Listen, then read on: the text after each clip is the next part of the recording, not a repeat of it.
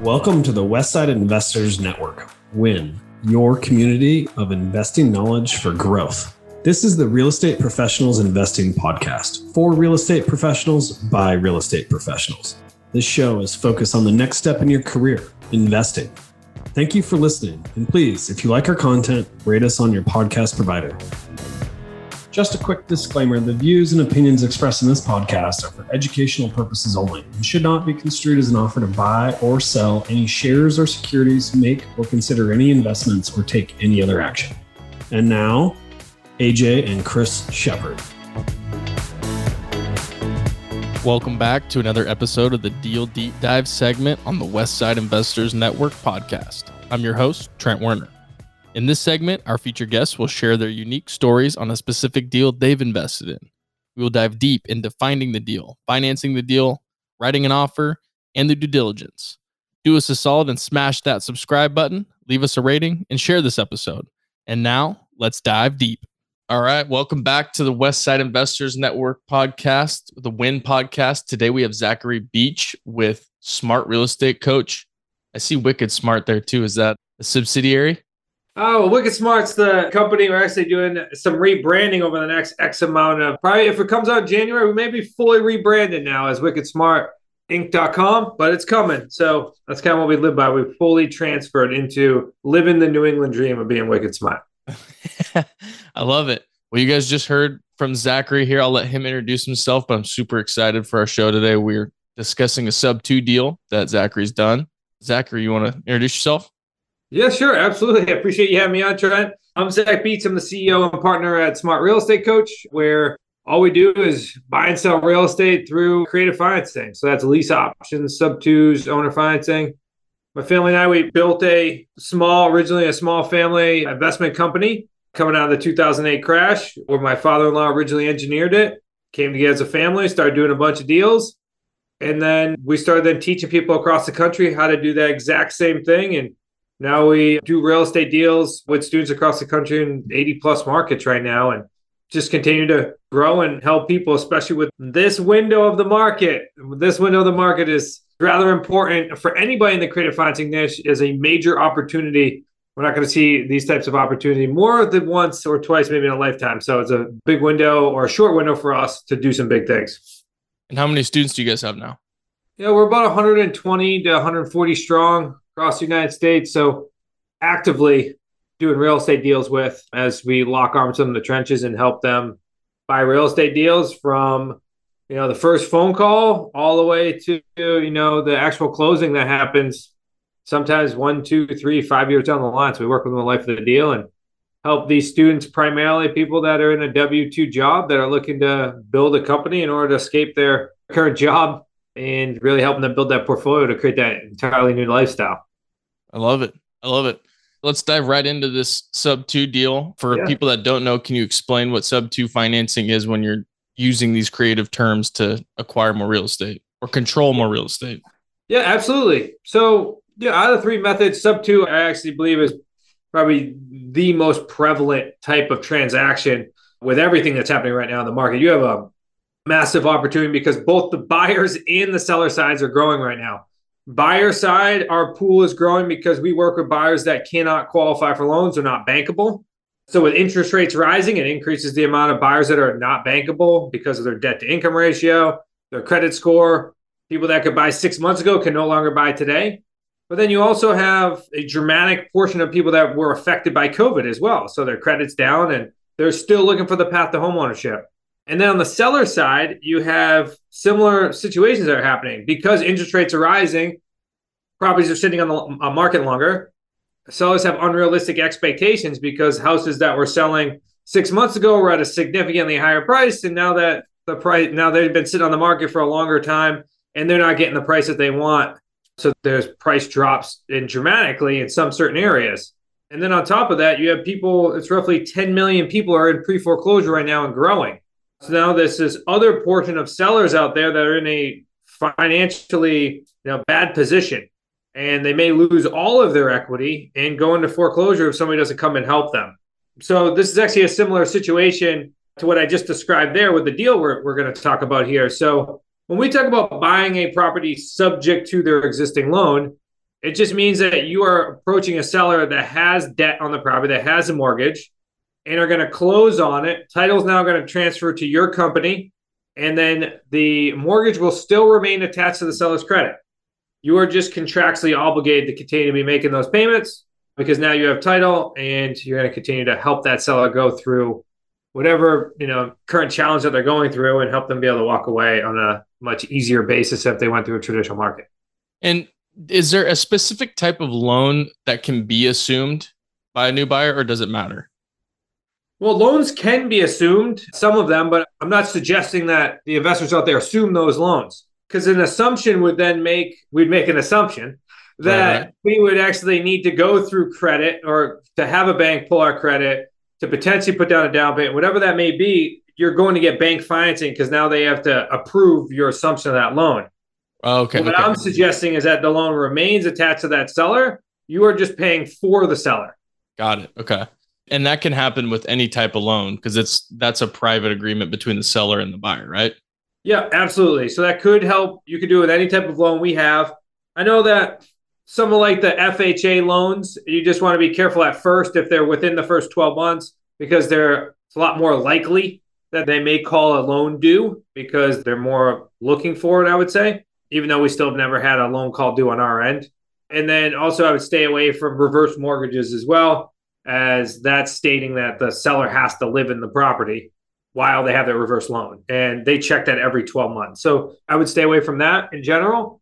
But past that, I mean, any loan out there, we've done it with. We've done VA loans, conventional loans, FHA loans, you name it.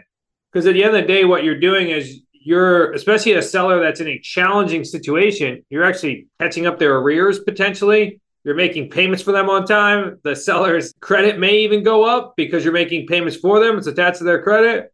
And as long as you're making payments, then the banks are not out there looking to call loans. What they're looking to do is collect interest on the mortgages they create. Right. So for this deal specifically, and you don't have to go into too much detail here, but you said there was a financial challenge on the seller. Yes. Maybe give an example for this one or what you see most often when you do these sub-2 deals.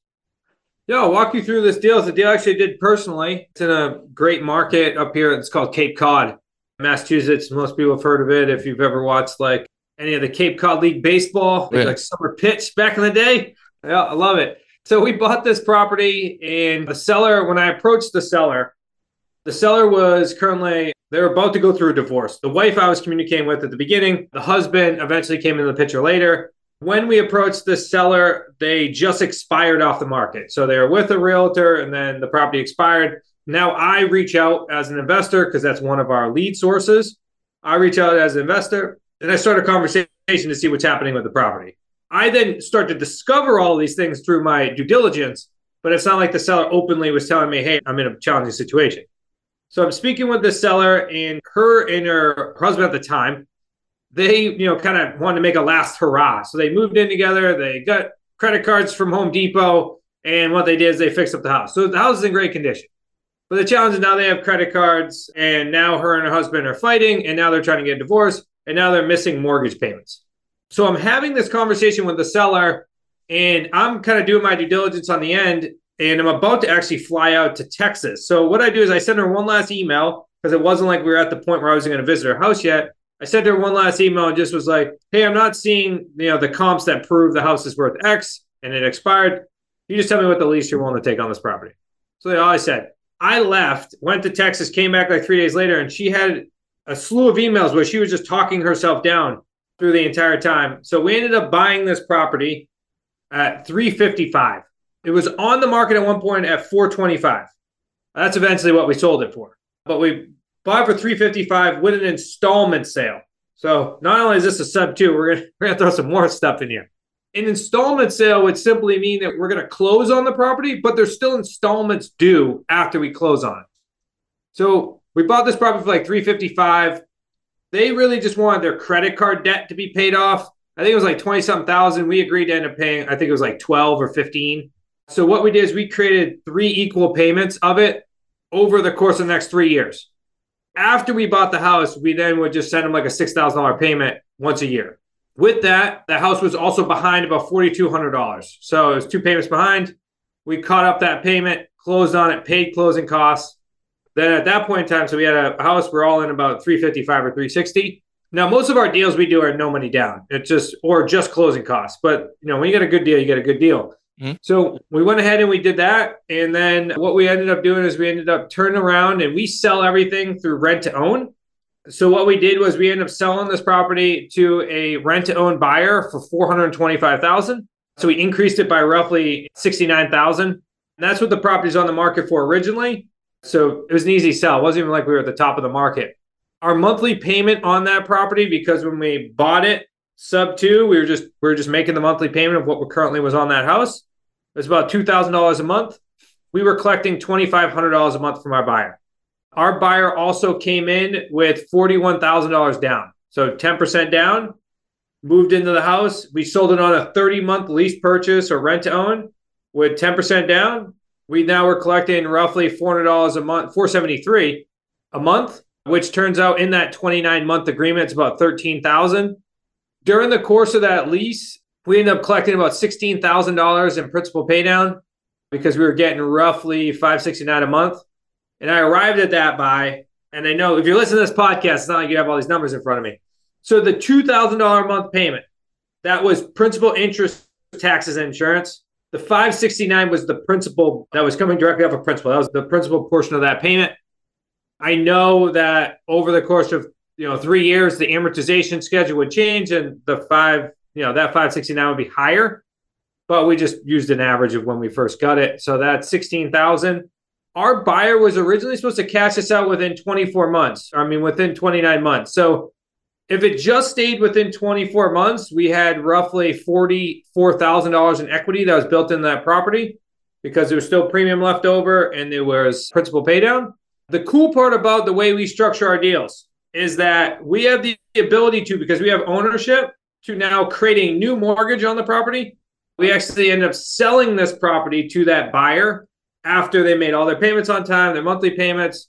We had the ability to now create a new mortgage on that would service the current mortgage and our spread.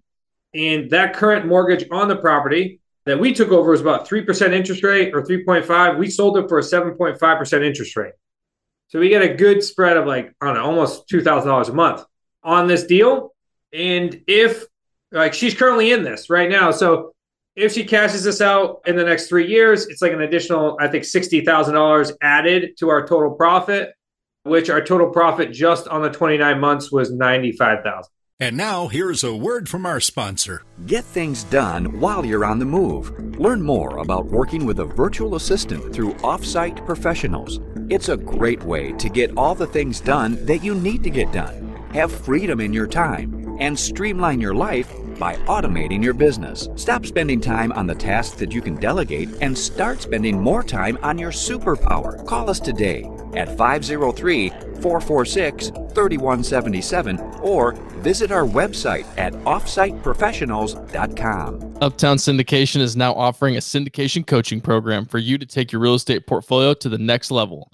This is your opportunity to have experienced syndicators, AJ and Chris Shepard, coach you on your way to controlling your real estate investing future.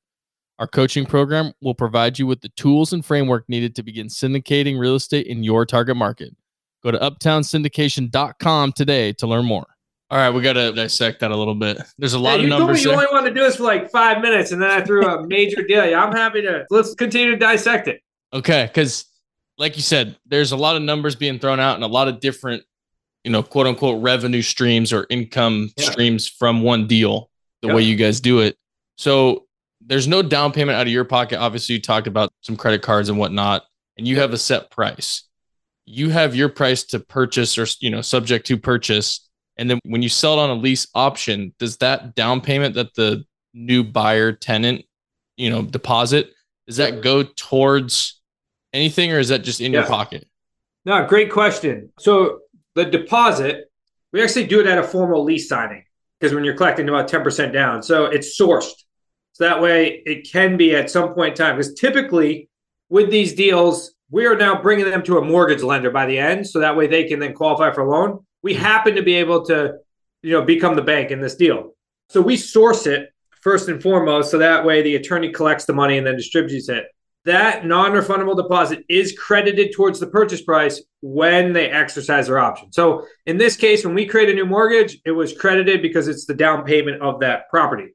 Okay. If for some reason that buyer defaulted in the lease purchase agreement, it was non-refundable. So it just, it'd stay in HIP National Bank. So that's what's credited. The monthly payment, though, is just pure rent, at least in the 29-month original agreement. Right. Okay. And so you said that, did you guys basically carry the contract, create a new mortgage, or did you have to go get a new mortgage for the property? No. So great question. So what we then did is we got with our attorney and we said, hey, we want to create a new mortgage, that we are the mortgage holders. So now we're the bank. And that mortgage will be created in such a way that it's now at 7.5% interest on the remaining balance of what she owes to us. That mortgage, so the collection of that mortgage will also service the original loan. It's also known as like a wrap mortgage is one way you can construct it. We happen to do it through like a contract for deed because we wanted it to be an easier way for us to handle a default. We could go right to foreclosure versus having to deal with the Massachusetts laws and pass through all the traditional ways of foreclosing on a property in Massachusetts. So yeah, just a new mortgage was then created where now she holds title. The buyer now holds title and we're the bank. Okay. And then I'm trying to wrap my head around. So I understand the loan aspect now. Yep. That the new mortgage that was created, the mortgage that you were paying off from the previous sellers, yep, was still in effect. That was still open, right? Yeah, it's still there. Absolutely. Yeah, it wasn't paid off. It wasn't like we now created. No, so the new loan, that's why so when I use terms like a wrap mortgage, they call it a wrap mortgage because what you're doing is you're wrapping the current mortgage with a new mortgage. Right. So now it's like the 7.5% payment comes in, 3.5% of that payment goes to pay the initial mortgage. So that way that mortgage is staying current. Mm-hmm. And then we take the delta. Okay. And then same with the amortization schedule. So what's happening is there's a higher mortgage balance than we currently have on the mortgage. So as this amortization schedule, the new mortgage continues to go down, this one's accelerating because it's much older. So the spread will actually increase a lot more over time. And at some point in time, if this lady never pays us off, that mortgage eventually will be paid off. And now it's just pure cash flow. Right. Okay. That makes sense. And then, but you guys set terms or, a length of that you're going to hold this lease option. If for some reason the buyer / tenant, the one that's going to, could exercise a lease option, if they don't exercise the option, they just stay as a tenant. Yeah, great question. So let's hypothetically say that this lady, instead of us going all the way to the route of financing her, defaulted. At that point in time, there's really two pieces when it comes to our agreements. Is the lease, and then there's the purchase rider. And really what you're doing is, so you have the lease is what's telling them like, hey, this is your monthly payment. You have to take care of all the property. Here's the terms of that lease. And then there's the purchase rider that's attached to it that basically says, hey, you have the option to purchase the property at this price for this period of time. So if somebody defaults on their option, meaning they don't make payments towards their option, because some of our deals, let's say they put down, like this lady put down $41,000. Some of our agreements will also state they need to put down more money over the course of their lease in order to help them. So like, for example, if somebody is going to need to go get a jumbo loan in an area, and it's very likely they're going to need to put 20% down. If somebody came in with 10%, we would structure the agreement to eventually get them to 20%. So that way we can help them actually become successful in this transaction. So if they messed up on, or they did not pay or defaulted on those payments, then their option to purchase the property would be a default, which means they would no longer have the ability to complete that option. They would have what we would consider like a 10-day to cure, which means they'd have 10 days in order to figure out how to cure that and get it back in good standing. Right. If somebody were to miss or not pay their rent or their lease, then now we're dealing with an eviction because now it drops back to tenant laws. That's why actually the lease option in most states or why we sell rent to own in most states is because the eviction process is a lot easier than the foreclosure process. If you're in like states like, let's say Texas, that's why most people in the state of Texas, when they buy creative, they're selling them on wraps. They're selling them like they're being the bank because the foreclosure process is like 60 days in the state of Texas. It's like faster to foreclose on somebody than it is to evict them. There's strategy attached to different ways on why you would sell properties a certain way. That's why creative financing is the best. And that's because there's so many options for you to use, which means that you can get strategic on whatever state you're in, whatever county you're in order to really maximize your profits and also maximize your protection.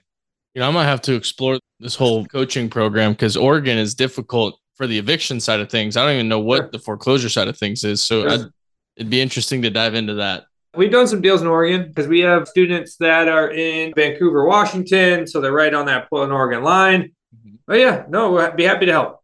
So then when, let's say, the lady gets all the way through, she's at month 30.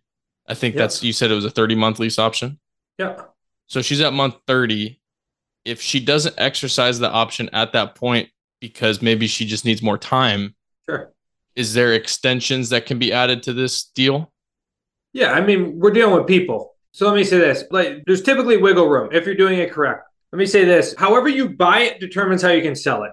So in this way, we bought it sub 2, so we had no end date. We could hold on to this property for the rest of eternity if somebody doesn't buy it. We can just keep it. If you're buying a property, say on owner financing or a lease option, and you have a specific end date, like maybe you have a 60-day or 60-month balloon, like you have a 5-year balloon. All right, then how you sell it you need to be more strict on that, which means that, yeah, you could give some extensions to this lady, but you would want everything probably done within the 48-month window, just in case you need to go back to the traditional market or you needed to go back and renegotiate with the seller. You want to give yourself some leeway. So however you buy it is going to determine how you can sell it.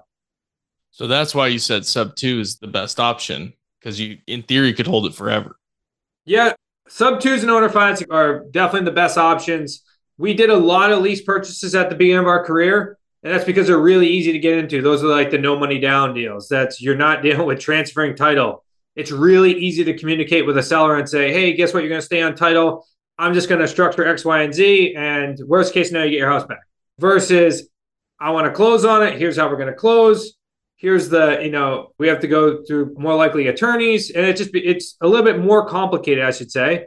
But you get way more benefits to it, right? Like you get tax benefits. So it's not, it's not active income. You can do owner draws on the property. So there's a lot of that tax benefits that's associated with it. And also you get depreciation and ownership, which means you get a lot more control over the deal versus a lease option. So we always strive towards, so when we're helping a student grow, we're solving sellers' challenges, and whatever option is an option, a good deal is better than no deal. But also over time, we're strategically looking at, hey, instead of doing 20 lease option deals, why don't we just focus on like 10 or 12 sub 2s? Because they're going to pay out a lot more. You're going to have a lot more control. You're going to get tax benefits from it. So we can strategically work their long-term plans with their portfolio. Okay. When you were underwriting this deal specifically, I think you said you purchased it for $355 and ended up selling it lease option for $425. Yeah. When you're underwriting these deals, what is a target return that you guys are looking for on a deal with these, similar numbers? Yeah, that's a good question. The funny part is we don't have a typical return, meaning like that we're looking for. What we found is that the lowest amount of return we're getting is usually 10%, and sometimes as high as 50 or 60%, depending on how we buy the deal and depending how long the time frame is in the term of that deal. But if we took all of them together, a 10% return would be great. So if you bought it for $425, you're getting $42,000. But the truth is, on this deal, we got at a bare minimum $100,000 deal because of the time frame we have and because of how we bought it. So this would be the way in which we approach our deals is a holistic approach. We look for a holistic portfolio. And I mean by that is there are some deals that you're going to buy that are going to require a buyer to have a really large down payment, 10, 20%. Like we just did a deal with a student who's up in New Hampshire. They collected $90,000 on a $600,000 house. It was a brand new construction deal. It just happened to be right near a trailer park, but there was a lot of activity because it was brand new construction. So we're able to, that required a large down payment in order for us to put a buyer in the house. So there's some deals like that. And then there's some deals that have great cash flow. And there's some deals that have almost no cash flow. And there's some deals that have great principal pay down. And there's some deals that don't. So we look at it as a holistic approach to say, all right, let's just do a bunch of good deals, the best deals that we can get. Let's ensure that we have some of our portfolios got good cash flow, some of it's getting large down payments, and some of it's building a ton of equity. And we approach it that way Because if we can't solve the problem of the seller first and foremost, then we don't get a deal. So we focus on that first, then the best structure of the deal, and then we look at if it's something we want to take over the long term. That makes sense. Long answer to a simple question. Well, no, and that answer makes sense because you're not looking for, I need to make $40,000 or the deal doesn't work. You're looking at how can I build a portfolio of a bunch of different types of deals that are all going to be profitable in the end. Yeah, it's not like a multifamily 1% rule. It's like that rule of thumb. We're looking for, because we do creative financing, we're looking for challenges that most people can't solve. And most of them have nothing to do with the real estate. These are nice properties of real estate. It typically has to do with the seller and their motivation. And just sometimes the traditional market can't provide that solution. That's a great point that you just made, because when I was talking with Chris, he said that, and I asked, I was like, are these properties beat up? Do you have to go in and renovate them? He said most of the time they're not, which for me is a foreign concept because I buy a lot of beat up properties and then make them nicer. Yeah. It's if there was a situation that a property was dilapidated and the seller was having some trouble, is that a deal that you guys would look at? And I know this is kind of off track, but it's a curiosity question. No, that's okay. It wouldn't fit with us because we're not, I mean, the heaviest thing that we carry is a pen, right? It's like, that's not our model. There are lots of people in which we now partner with at a big level that they focus on fix and flips and wholesale deals and the exact similar thing. And they are now seeing that they're throwing away deals that don't fit inside their buy box because it doesn't fit inside a cash sale. And that's where somebody like yourself can really benefit. It's, how many people am I throwing away right now because there's no equity in it? It's 100% equity and somebody won't take 60 cents on the dollar. And then changing it to a creative financing deal, which provides sometimes a better solution, like somebody's price, or somebody can walk away with a house and like a property that has no equity in it. Like, what's their other alternative? You're their best alternative as a creative financing buyer. So that, and then to circle back around and answer your question, that is, can you use creative financing to buy dilapidated houses? Yeah, sure, you can.